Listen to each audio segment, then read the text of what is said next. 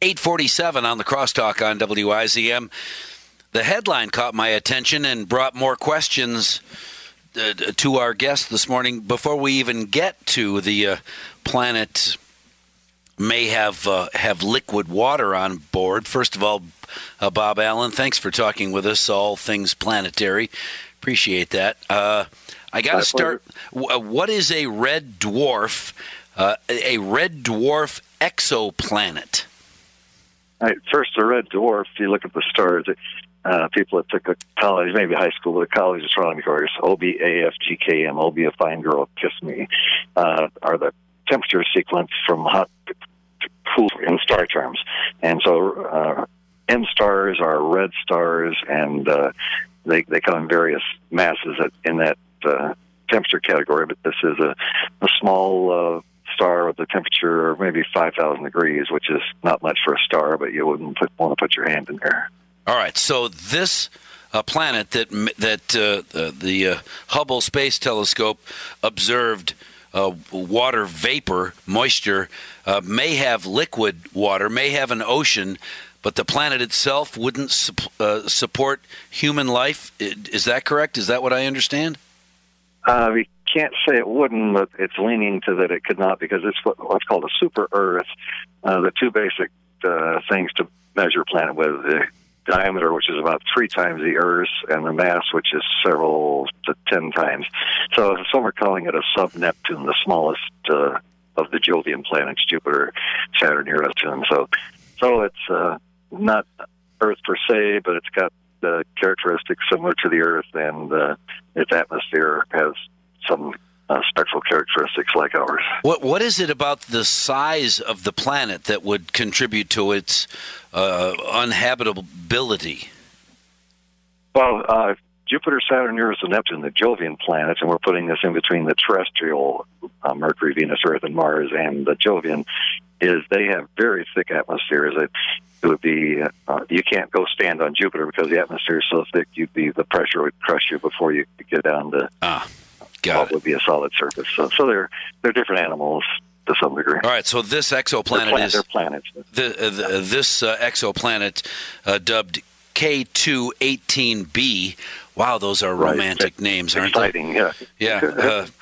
Will not support human, but may, I don't know, do any other indicators other than water vapor indicate that there might be some kind of life on that planet? Certainly there's life in our oceans deep enough to say the pressures of this planet might support some kind of life.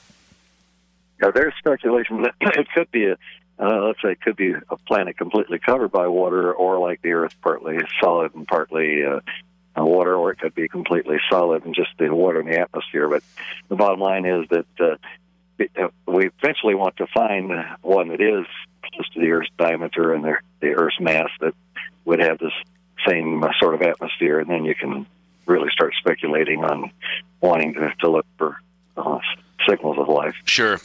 And interestingly, NASA's research released recently of the Hubble Space Telescope, which obviously sent back enough information to keep researchers busy for decades, because if I understand correctly, the Hubble Space Telescope isn't taking pictures anymore. Is that correct? No, but look at its lifetime is, I'd say, almost double what originally was expected. So right. We squeezed a lot of. It's like the ketchup, Don't throw that in the trash. You can put some water on the edges and squeeze some little more ketchup out of it. All right. Well, the story that we talked about also mentions follow-up studies with next generation space telescopes. Is there something in the works or getting ready to be launched that would be the next generation of Hubble? Well, it is a large space telescope. They first call it the Large Space Telescope, and then the next generation, but the Webb is the specific name. But that has been delayed. Would have been already up for a few years, so in another couple of years they're hoping it will. But it's similar to Hubble, but its main region, not the visual, it's other parts, but it does do some visual stuff. But that's going to a point called L2, one of the Lagrangian points. So it's going to be out beyond, way beyond the Earth's atmosphere between the Earth and the Moon. But again, that's like a year or two away for a launch, much less getting it functioning and rolling along. But yeah, the next generation space telescope. All right, so that telescope, and what is it? So it would be launched in the next year or two for, not in orbit. If it's in between Earth and Moon, do you consider that an Earth orbit? Well, first of all, you have to put it in Earth orbit and then send it to beyond to its space spot. Right. Yeah, any spacecraft that's going beyond the Earth has to go to Earth orbit and then beyond. But this one, unlike the Hubble, unfortunately, but that you hope that you don't have the major problems. Any major problems would be this is not going to be accessible for repair like the Hubble was. I know Mark Lee, from Brooklyn, did 2 Hubble repair spacewalks. So it's got to be done right, and it's at a stable point. Pull between the Earth and the Moon is equalized, so it's a stable point. I don't know. Can they do the kind of tests necessary while it's in space or in Earth orbit? Double check that all the lenses are correct and measurements are correct, and it's working beautifully, and then send it off into its unreachable position in space.